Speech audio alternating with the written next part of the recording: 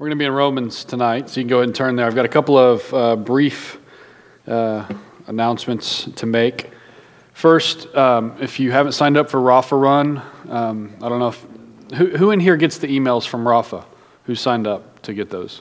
Okay, so Theresa sent out the other day saying they're 61% short of their goal, and all that in a week when abortions were made easier through legislation. And so want to encourage y'all to continue supporting Rafa, whether it's through the run or other means. It is necessary.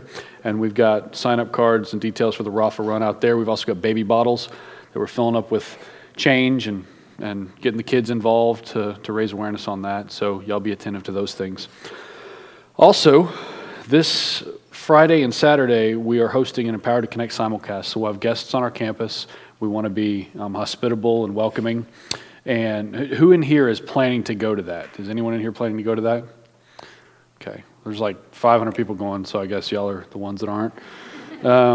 But if you know someone who has any family dynamics or relational dynamics where there's difficulty with a child from a hard place, this is really an incredible training. Did anyone in here go last year? Okay, so if you've been, you can vouch for just how good it is. And so it's solid training to help kids receive healing through relationships by God's design. And it's not just kids from hard places, it's really any kid. And so we'll have guests on our campus the 8th and 9th. Through your life groups, we're asking for snacks and other details, so you should be getting communications on that. And as part of that, tonight afterwards, if 3 or 4 of y'all will hang out after Bible study and help set up some tables and a coffee bar for the Empowered to Connect conference, that'd be great. Cassie, Scott will actually be in here at the end to help coordinate that. So guys, if y'all can, 3, 4 y'all can hang out to do that. It shouldn't take very long. So those are the announcements. We are in Romans. Let's pray and we'll get to it. Lord, you are great and greatly to be praised. I am so thankful to be able to be here tonight and to consider your word. I really love the book of Romans, Lord. And just pray that those here tonight would really be blessed by seeing just how amazingly righteous, just, and holy our God is, and how you have moved consistently throughout the ages. As we consider the defense for such things, I pray that we wouldn't consider it as a defense that you need, but a defense that we need to hear so that we can receive as fact and as instruction how great our God is. So Lord, I thank you for our time tonight, and we trust you with it and entrust ourselves to you. I pray that you would use me as you see fit as we teach through this, and I pray for solid communication and conversation within our group tonight. We love you. We pray these things in Jesus' name. Amen. Well, I mentioned last week in God's sovereign wisdom and timing, our Wednesday night teaching and Sunday preaching have lined up, so we got Romans for a whole 2 weeks, Wednesday, Sunday, and Romans, which is great. As well, as we enter into Romans, we enter into a new section of our New Testament study. The last section made up Matthew to Acts and was called The Truth About Jesus, and Romans to Philemon makes up a section called Key Ideas for the Times. And I don't really like that title, but it's what we're going with. It's what Dever uses, and we're utilizing his material. But as we say key ideas for the times, we're not just talking about, here's some ideas for your life. We're talking about, like, these are key points of truth for every generation that came from the time that these pastoral epistles were written. So we're going to recap a little from last week. Does anyone remember what our focus was last week, the sort of the title?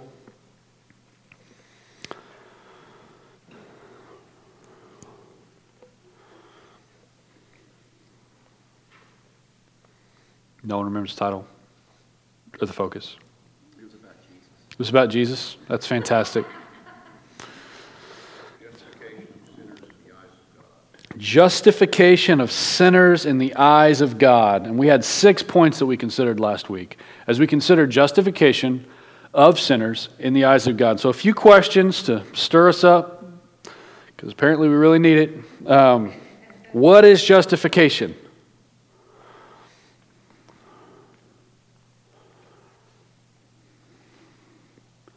Just in general, what is justification?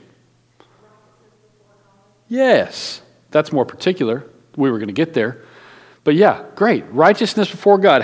When we talk about justification, what it means to be justified, what it means to be a justified Christian, one who has seen this moment of justification that has led us into sanctification, we're talking about how a person can be right with God.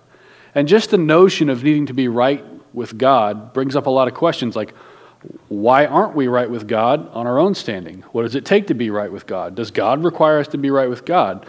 Are we talking about God's requirements of rightness or some other requirements? What are we talking about here? Why is it all before God? Is it the same for everybody? So, a few more questions to draw out some of these details. Who needs to be justified and why?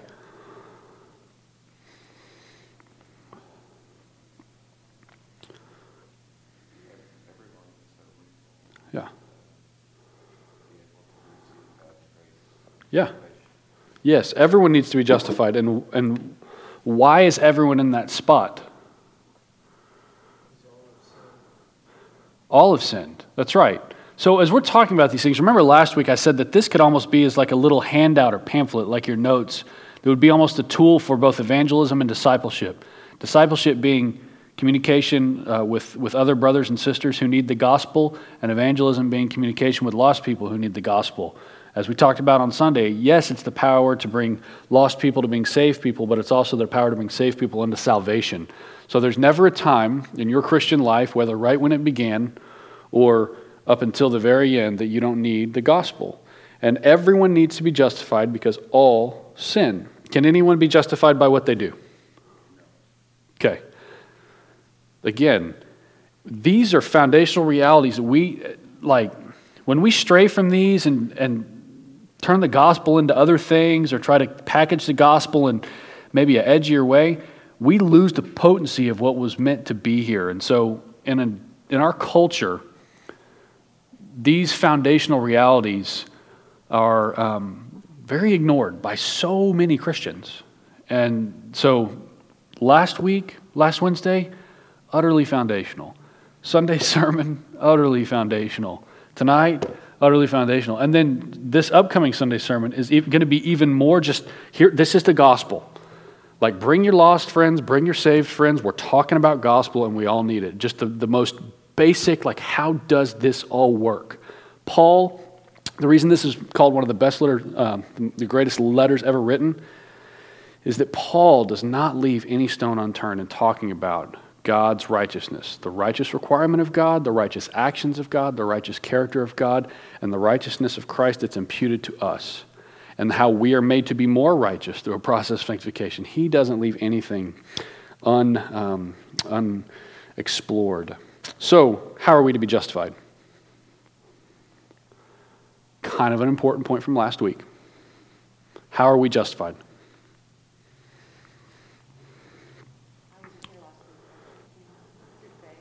Yes.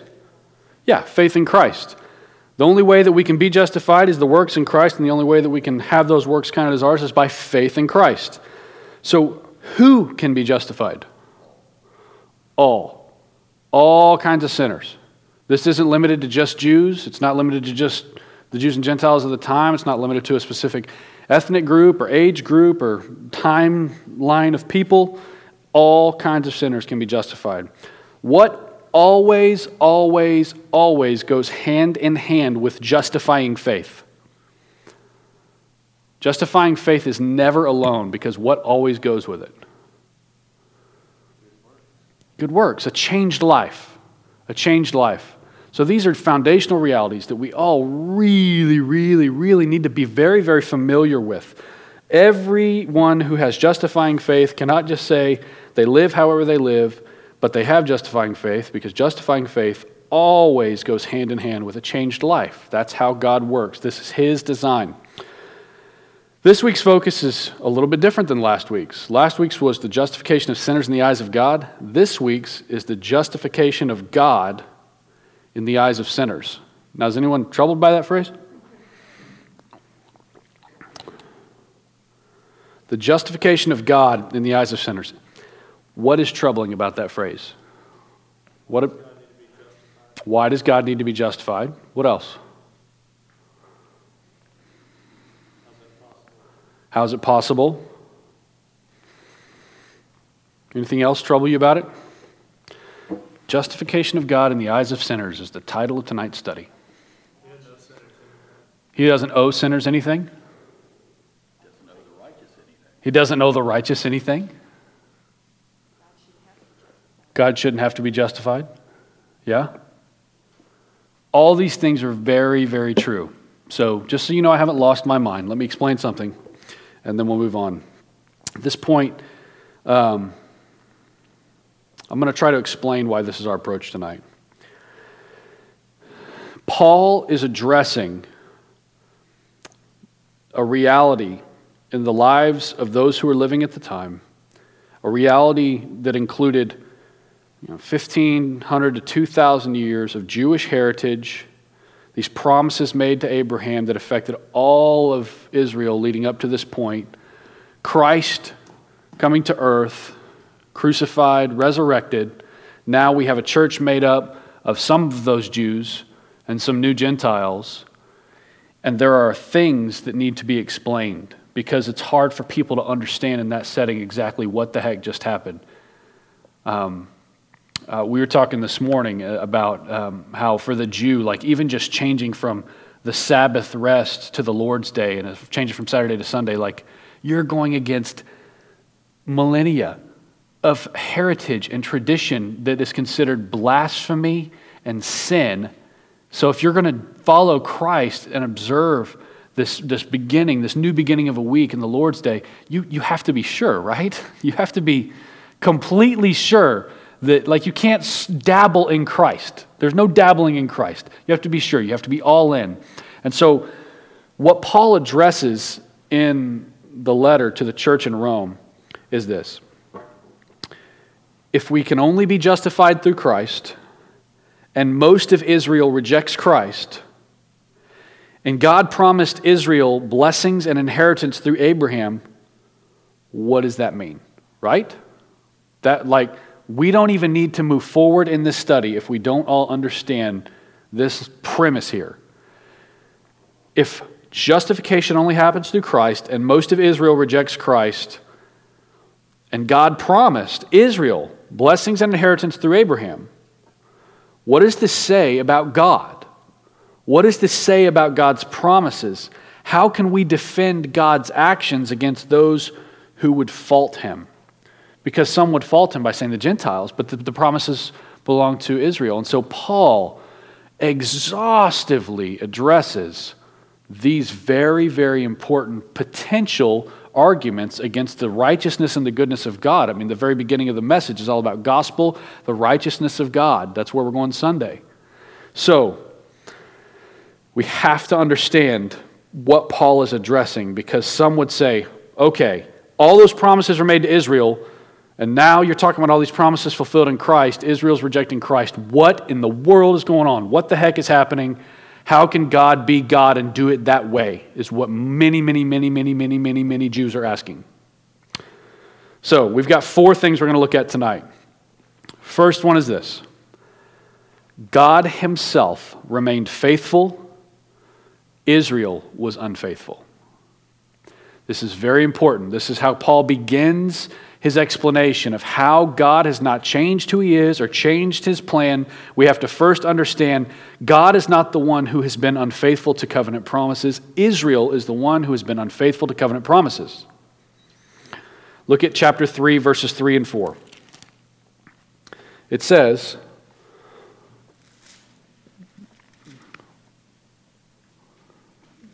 we'll just start in verse 1, just for clarity. Notice it's titled, God's Righteousness Upheld. So if anyone questions that, this is what Paul is aiming to say, to make clear that God hadn't changed, pulled a switcheroo, he hadn't done anything. This is what has happened. What advantage has the Jew? Or what is the value of circumcision? Paul's answer is much in every way. To begin with, the Jews were entrusted with the oracles of God.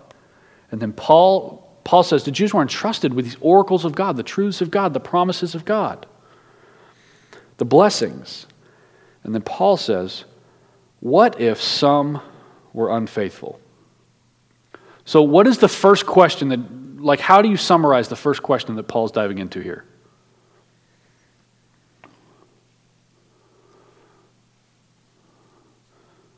What if some were unfaithful? Who's he talking about? Some Jews. So all he's doing is posing the question, what if some Israelites were unfaithful?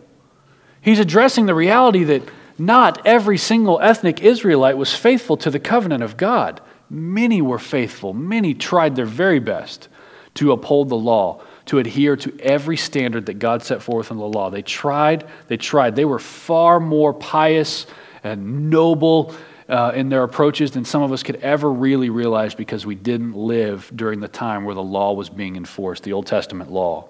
But he says, what if some were unfaithful? Does their faithlessness nullify the faithfulness of God? By no means. Let God be true, though every one of them were a liar, as it is written, that you may be justified in your words and prevail when you are judged. See, today we have this ability to look back and understand that without Jewish heritage, there's no Christian heritage, right? That's why we're not anti-Semitic, foolish, ignorant people who don't have any value in tradition and heritage, because we have a Judeo-Christian heritage. And so we can look back, and when we look back as Christians, we have the ability to look back and see this big picture of Israel's role, about this 1,500-year tutor of the law that led us up to the point of so desperately needing a Messiah, so desperately needing someone to save us.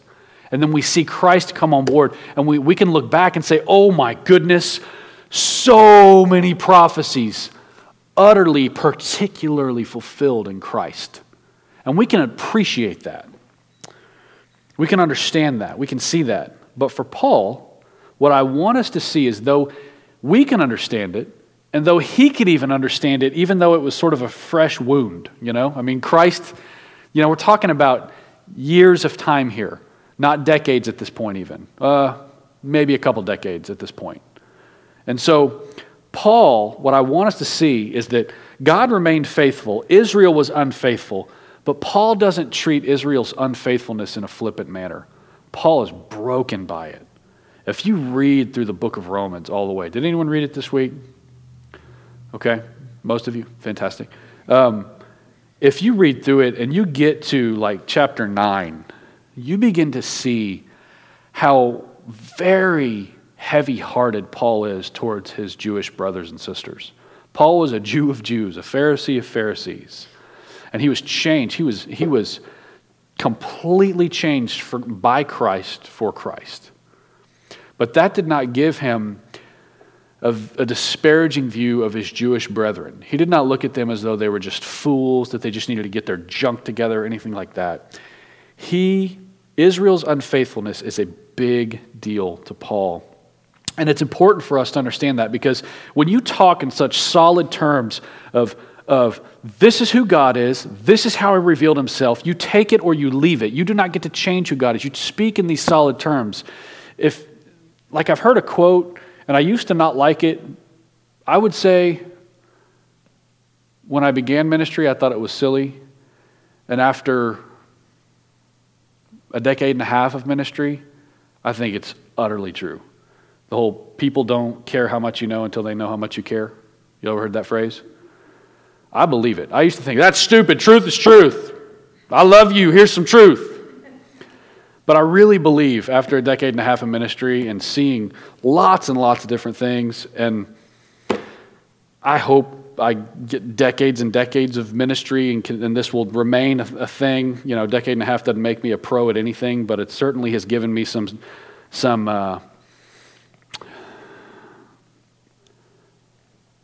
desire to make sure people know how loved they are when I'm sharing the gospel. And Paul is sharing these truths that are very, very just concrete. You don't negotiate them.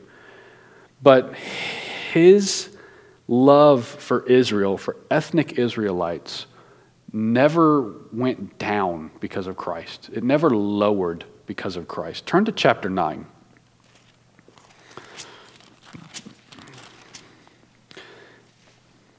People don't care how much you know until they know how much you care. 9:1-5. Paul has just finished chapter 8, which is probably the most encouraging chapter in all of Scripture, in my opinion. It talks about this unbroken chain of promises that comes from God, that what he started, he finishes utterly in every one of his children, and nothing can separate you from the love of God, not persecution, danger, nakedness, the sword. No, in all of these things, we're more than conquerors, and we loved us. Chapter 8 is this amazingly encouraging chapter where he is, it is the blessings of the gospel as expressed in a way that is just amazing and encouraging. Then he gets to chapter 9. He says, I'm speaking the truth in Christ. I am not lying. My conscience bears me witness in the Holy Spirit that I have great sorrow and unceasing anguish in my heart. For I could wish that I myself were accursed and cut off from Christ for the sake of my brothers, my kinsmen, according to the flesh. They are Israelites, and to them belong the adoption, the glory, the covenants, the giving of the law, the worship, and the promises. To them belong the patriarchs, and from their race, according to the flesh, is the Christ, who is God over all, blessed forever. Amen. What I want us to see here is that God himself remained faithful and Israel was unfaithful. But Paul's encouragement in the gospel did not change. He was able to have this massive encouragement of gospel while also having great sorrow and unceasing anguish in his heart for his Israelite brethren. For those who were brothers and sisters in his Jewish heritage and faith, that he still has great sorrow and unceasing anguish. And not just great sorrow and unceasing anguish. He goes so far as to describe something that doesn't exist. He said, for I could wish that I myself were accursed and cut off from Christ for the sake of my kinsmen according to the flesh. So what Paul is saying there, to make sure it's very clear, he's saying, if I could sacrifice my relationship with Christ, if I could go to hell, eternally separated from God, I would, if there was a love like that existed, because love like that doesn't exist. You can't have that kind of love of Christ and forfeit Christ. But if I had a love for God and a love for my brethren that existed, where I could be accursed and cut off from Christ to guarantee that they could be saved, I would do it. That's what Paul's saying here.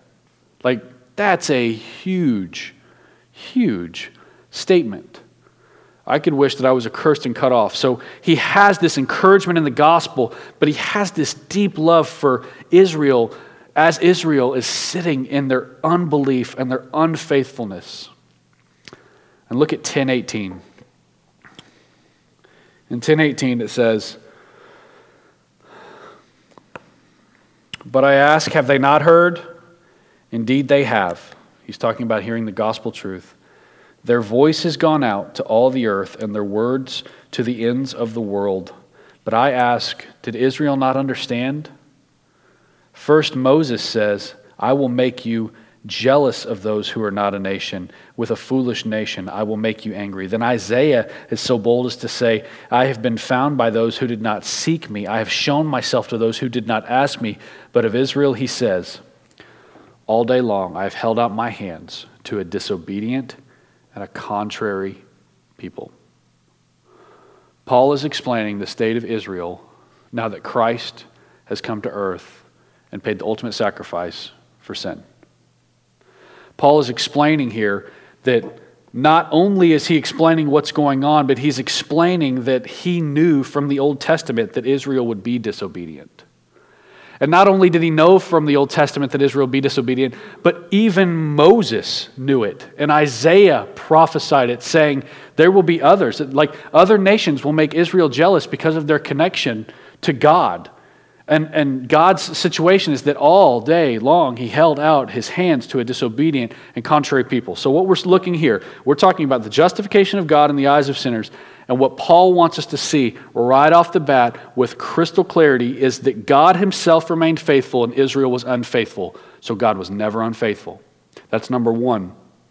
Even knowing these things, he remained brokenhearted for his Jewish heritage. Number 2, God has always worked by calling sinners to faith.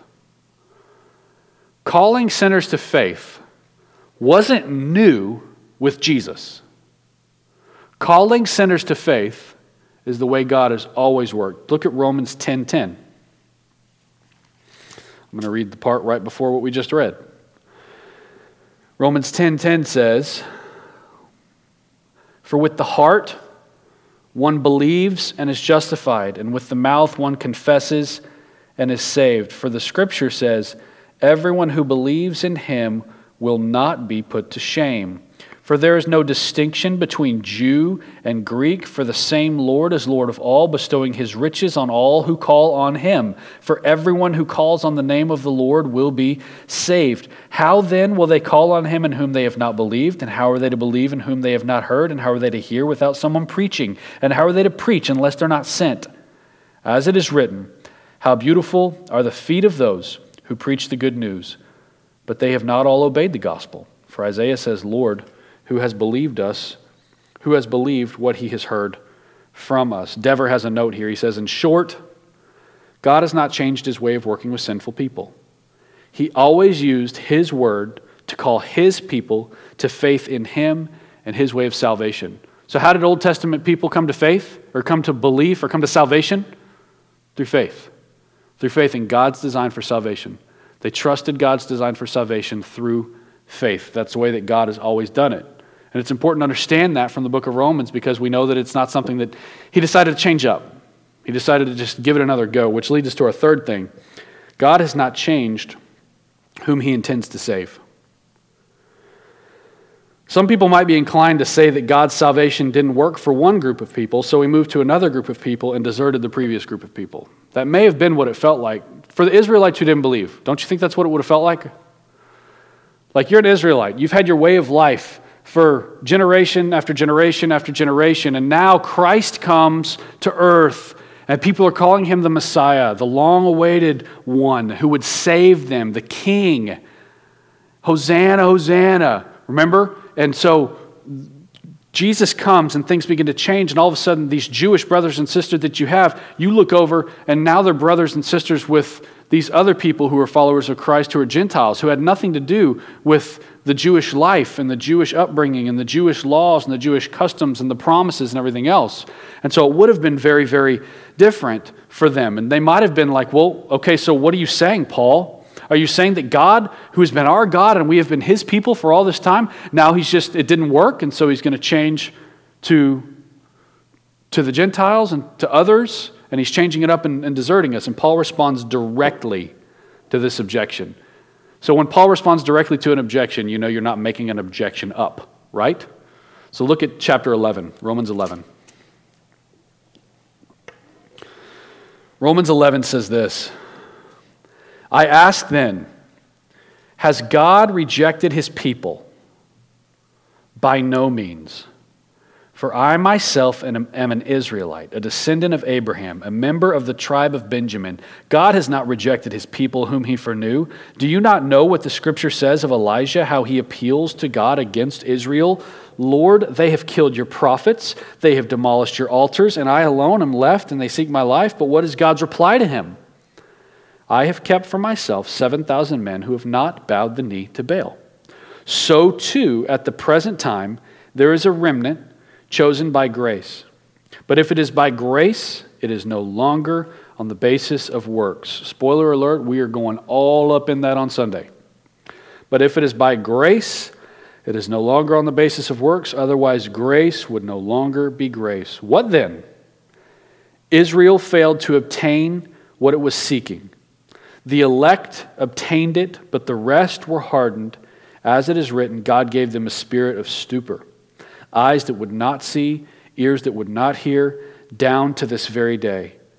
And David says, let their table become a snare and a trap, a stumbling block and a retribution for them. Let their eyes be darkened so that they cannot see, and bend their backs forever. So I ask, did they stumble in order that they might fall? By no means. Rather, through their trespass, salvation has come to the Gentiles as to make Israel jealous. Now, if their trespass means riches for the world, and if their failure means riches for the Gentiles, how much more will their full inclusion mean? Exclamation point, not question mark. You summarize what I just read. Massively important piece of Scripture that recaps what happened to Israel, what's happening with Christ, what's going to happen in the future with Israel. What did I just read? Your own words. If you need to take a few minutes to look at it, do it. But I want to make sure we're tracking. Your own words. What did that mean? What does that look like? What did we just read?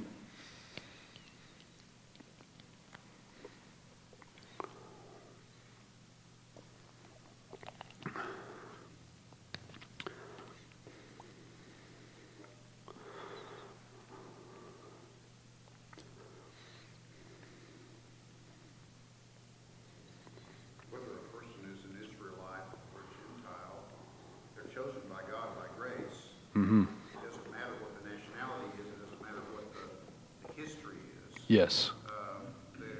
It's God's word, and that it said He's always had a remnant.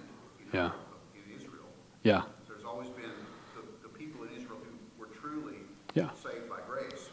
Yes. And regardless of sacrifices offered or anything else. Yeah. Yeah, they were moving in faith. There were always true Israelites that were moving in faith. So what does that also mean?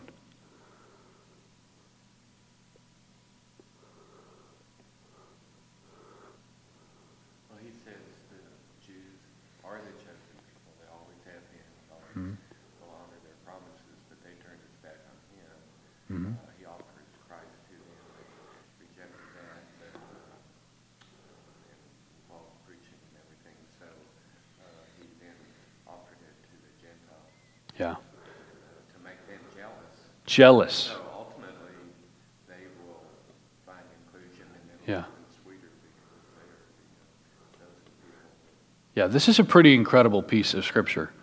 Paul's argument throughout chapter 11 is that God never guaranteed that salvation would come to every single ethnic Israelite. But in fact, through their actions, faithful or unfaithful people, heeding the call of God and going to God for His way of salvation, the true Israelites have always been the children of the promise. Throughout, in chapter 11, you see branches being broken off. You see different language being used. We're going to read some of it in a second. But what we have to see here is that God has not changed whom He intends to save.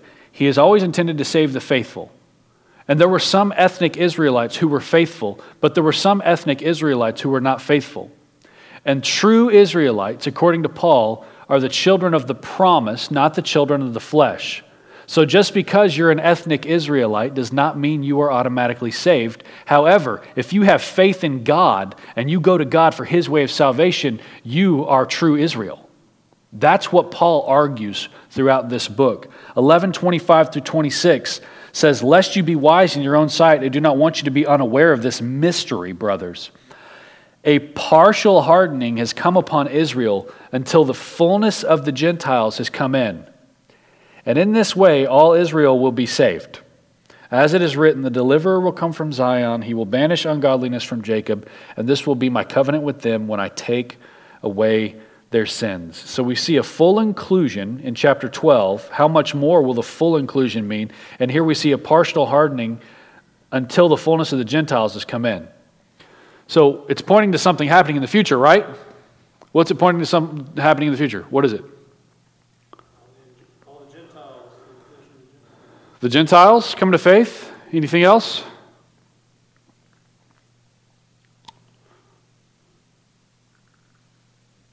Israel right after that. Undoing of the partial hardening. Israel who? We got like all kinds of definitions for Israel. Israel who? Now we already know a Jew is not a Jew who's a Jew. There's all kinds of different Jews in the New Testament. Who are we talking about? Okay. The Jews that are God's chosen people. So what's being implied here? Not all Jews are chosen, but what's being implied as will happen later in the future? That the Jews will come to salvation. Which Jews? The chosen Jews. The chosen Jews. Of what ethnicity? David, Benjamin. Yeah, there you go. Okay. So what I want us to see here, there's different perspectives on this verse. Some would say that the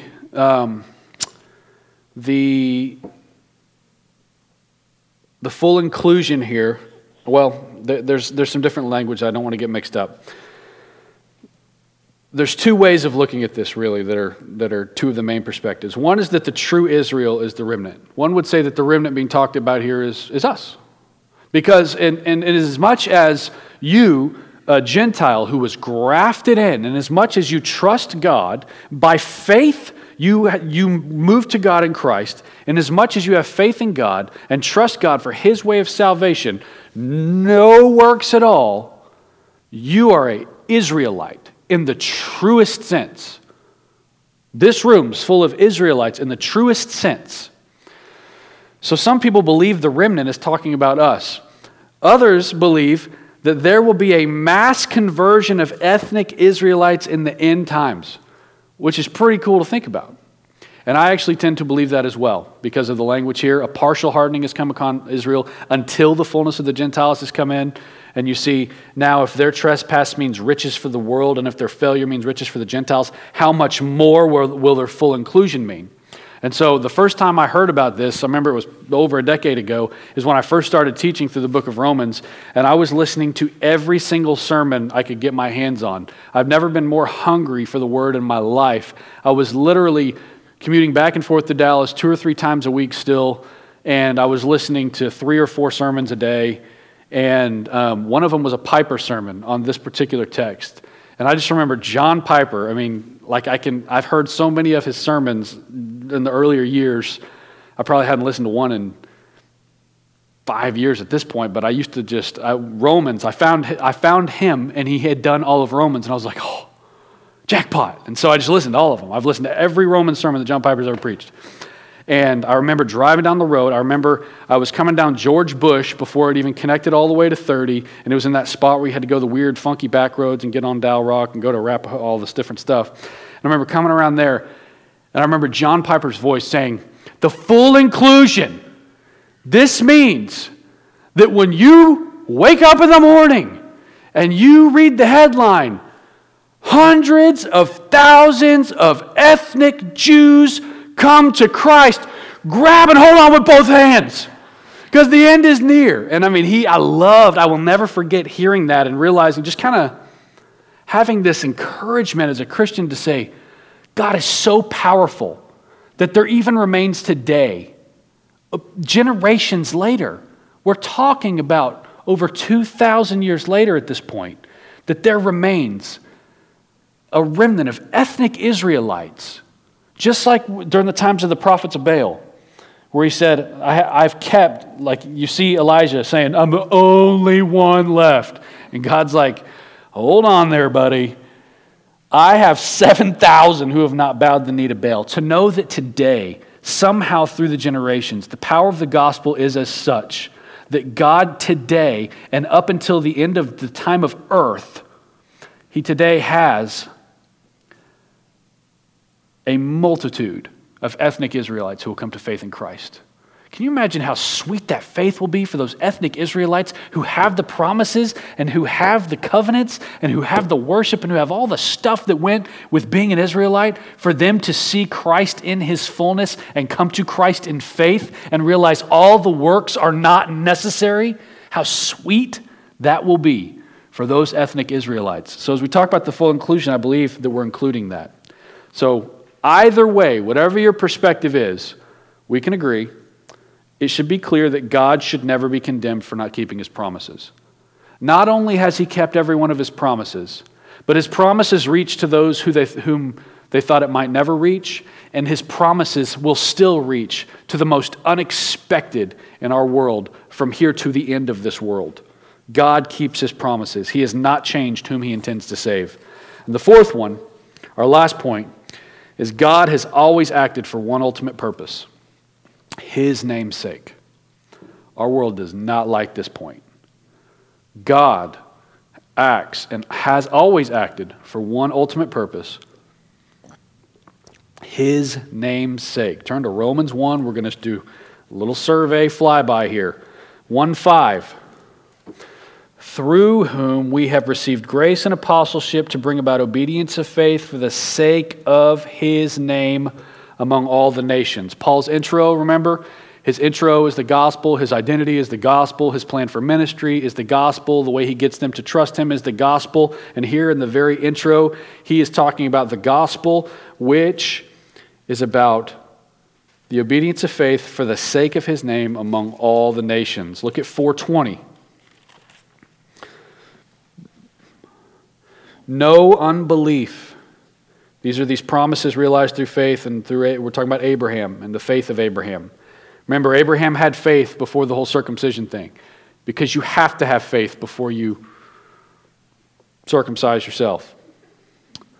And in verse 20, no unbelief made him waver concerning the promise of God, but he grew strong in his faith as he gave glory to God, fully convinced that God was able to do what He had promised. This is all about God's good name. Look at 9:17. For the Scripture says to Pharaoh, "For this very purpose I have raised you up, that I might show my power in you, and that my name might be proclaimed in all the earth." So even the things that were done through Pharaoh, the power that Pharaoh had, was God working for His own namesake. And then in 9:23 it says, well, I'm just going to read this, and if we get into explaining it too much, it's going to get cray up in here. 9:19 says, "You will say to me, why does he still find fault? Who can resist his will? But who are you, O man, to answer back to God? Will what is molded say to its molder, why have you made me like this? Has the potter no right over the clay to make out of the same lump one vessel for honorable use and another for dishonorable use?" And then this is what I want you to pay attention to. What if God, desiring to show His wrath and to make known His power, has endured with much patience vessels of wrath prepared for destruction, in order to make known the riches of His glory for vessels of mercy, which He has prepared beforehand for glory. It's about His name, the riches of His glory for every vessel that was ever prepared, the ultimate end, whether He was patiently enduring vessels of wrath or preparing a beautiful blessing for the vessels of glory. It's always been about His name. Paul's effort to justify God is not merely an attempt to win his readers. We talked about this a little bit on Sunday morning. He's not just trying to get them to think what he thinks. Paul's effort to justify God is not an attempt to win his readers to his way of understanding. And what we see throughout the book of Romans is that Paul is not persuading as much as he is instructing. It's a really important point. Paul is not persuading in as much as he is instructing. He's not saying, hey, have y'all considered this and maybe you can buy in. He's not flippant in a take it or leave it sense, but the gospel has such an emphasis that we can't be take it or leave it about it. It's either you believe it or you do not believe it. It is the way of life, it is an aroma of life, or it is an aroma of death. There's nothing neutral about the gospel. And what Paul is saying here is, this is truth. He's not presenting it as one possible form of truth.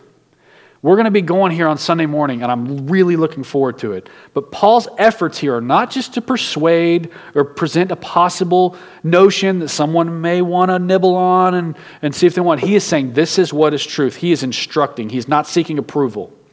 And the emphasis, this apex that he reaches, in fact, is found in chapter 11, where he goes into this remnant. He's talking about Gentiles being grafted in. He talks about the mystery of Israel's salvation. We talked about all this stuff. We just looked at the full inclusion and all these different things.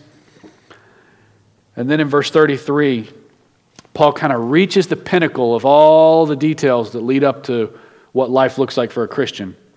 It's all these indicatives that will eventually get to imperatives. But he says in 11:33, as he's explaining all this truth about God, he says, "Oh, the depth of the riches and the wisdom and the knowledge of God. How unsearchable are his judgments, how inscrutable his ways.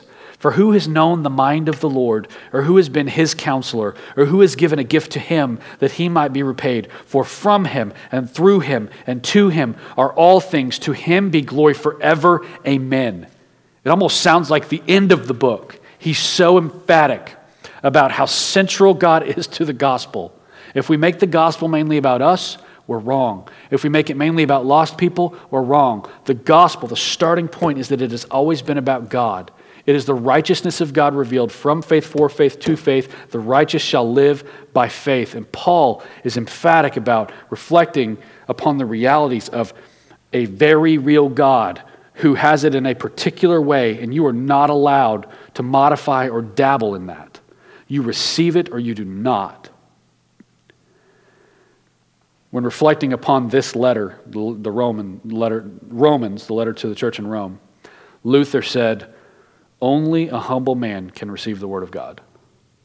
When you talk about God moving in such, the depth, unsearchable, inscrutable, who knows his mind, who's given him counsel? No one. You receive from God. That's it. You don't do any works. You don't earn it. You don't add to it. You don't modify it. It is from God. And he's so huge. And Luther's response in looking at this and reading Paul's writings is, if you are proud, this is not going to fly with you, is it?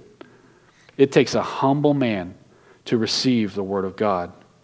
So my question in closing is, what makes it difficult for people to receive God as he has revealed himself today? What makes it difficult for people to receive God as he has revealed himself today?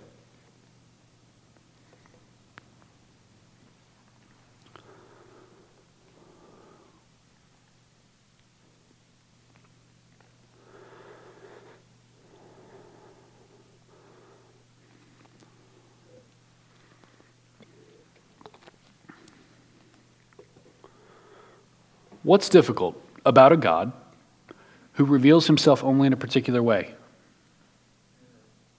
Error. What do you mean? Narrow. It's a narrow way. We seem to think that everybody should be given everything the same. Yeah. Equality and all of these things. Mm-hmm. It's not necessary. It's narrow. It's a narrow way, and it's not going to be given to everybody in the same way. Mm-hmm. As if they all deserve it. People think it's unfair.